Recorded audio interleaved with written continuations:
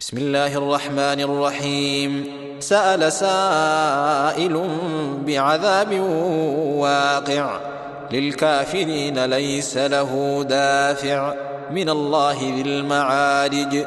تعرج الملائكة والروح إليه في يوم كان مقداره 50,000 سنة فاصبر صبرا جميلا. إنهم يرونه بعيدا ونراه قريبا. يوم تكون السماء كالمهل وتكون الجبال كالعهن ولا يسأل حميم حميما. يبصرونهم يود المجرم لو يفتدي من عذاب يومئذ ببنيه وصاحبته وأخيه وفصيلته التي تؤويه ومن في الأرض جميعا ثم ينجيه. كلا إنها لظى نزاعة للشوى تدعو من أدبر وتولى وجمع فأوعى. إن الإنسان خلق هلوعا إذا مسه الشر جزوعا وإذا مسه الخير منوعا إلا المصلين الذين هم على صلاتهم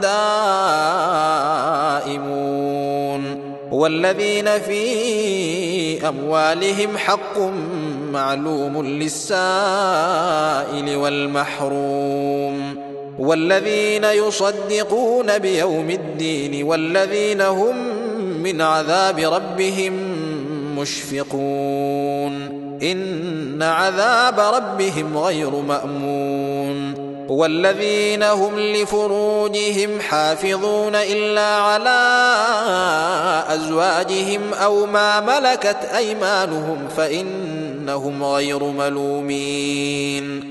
فمن ابتغى وراء ذلك فأولئك هم العادون. والذين هم لأماناتهم وعهدهم راعون والذين هم بشهاداتهم قائمون والذين هم على صلاتهم يحافظون أولئك في جنات مكرمون.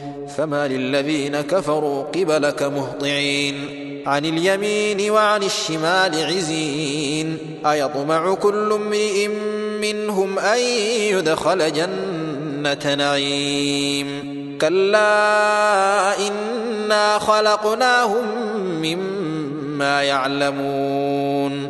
فلا أقسم برب المشارق والمغارب إنا لقادرون على أن نبدل خيرا منهم وما نحن بمسبوقين. فذرهم يخوضوا ويلعبوا حتى يلاقوا يومهم الذي يوعدون.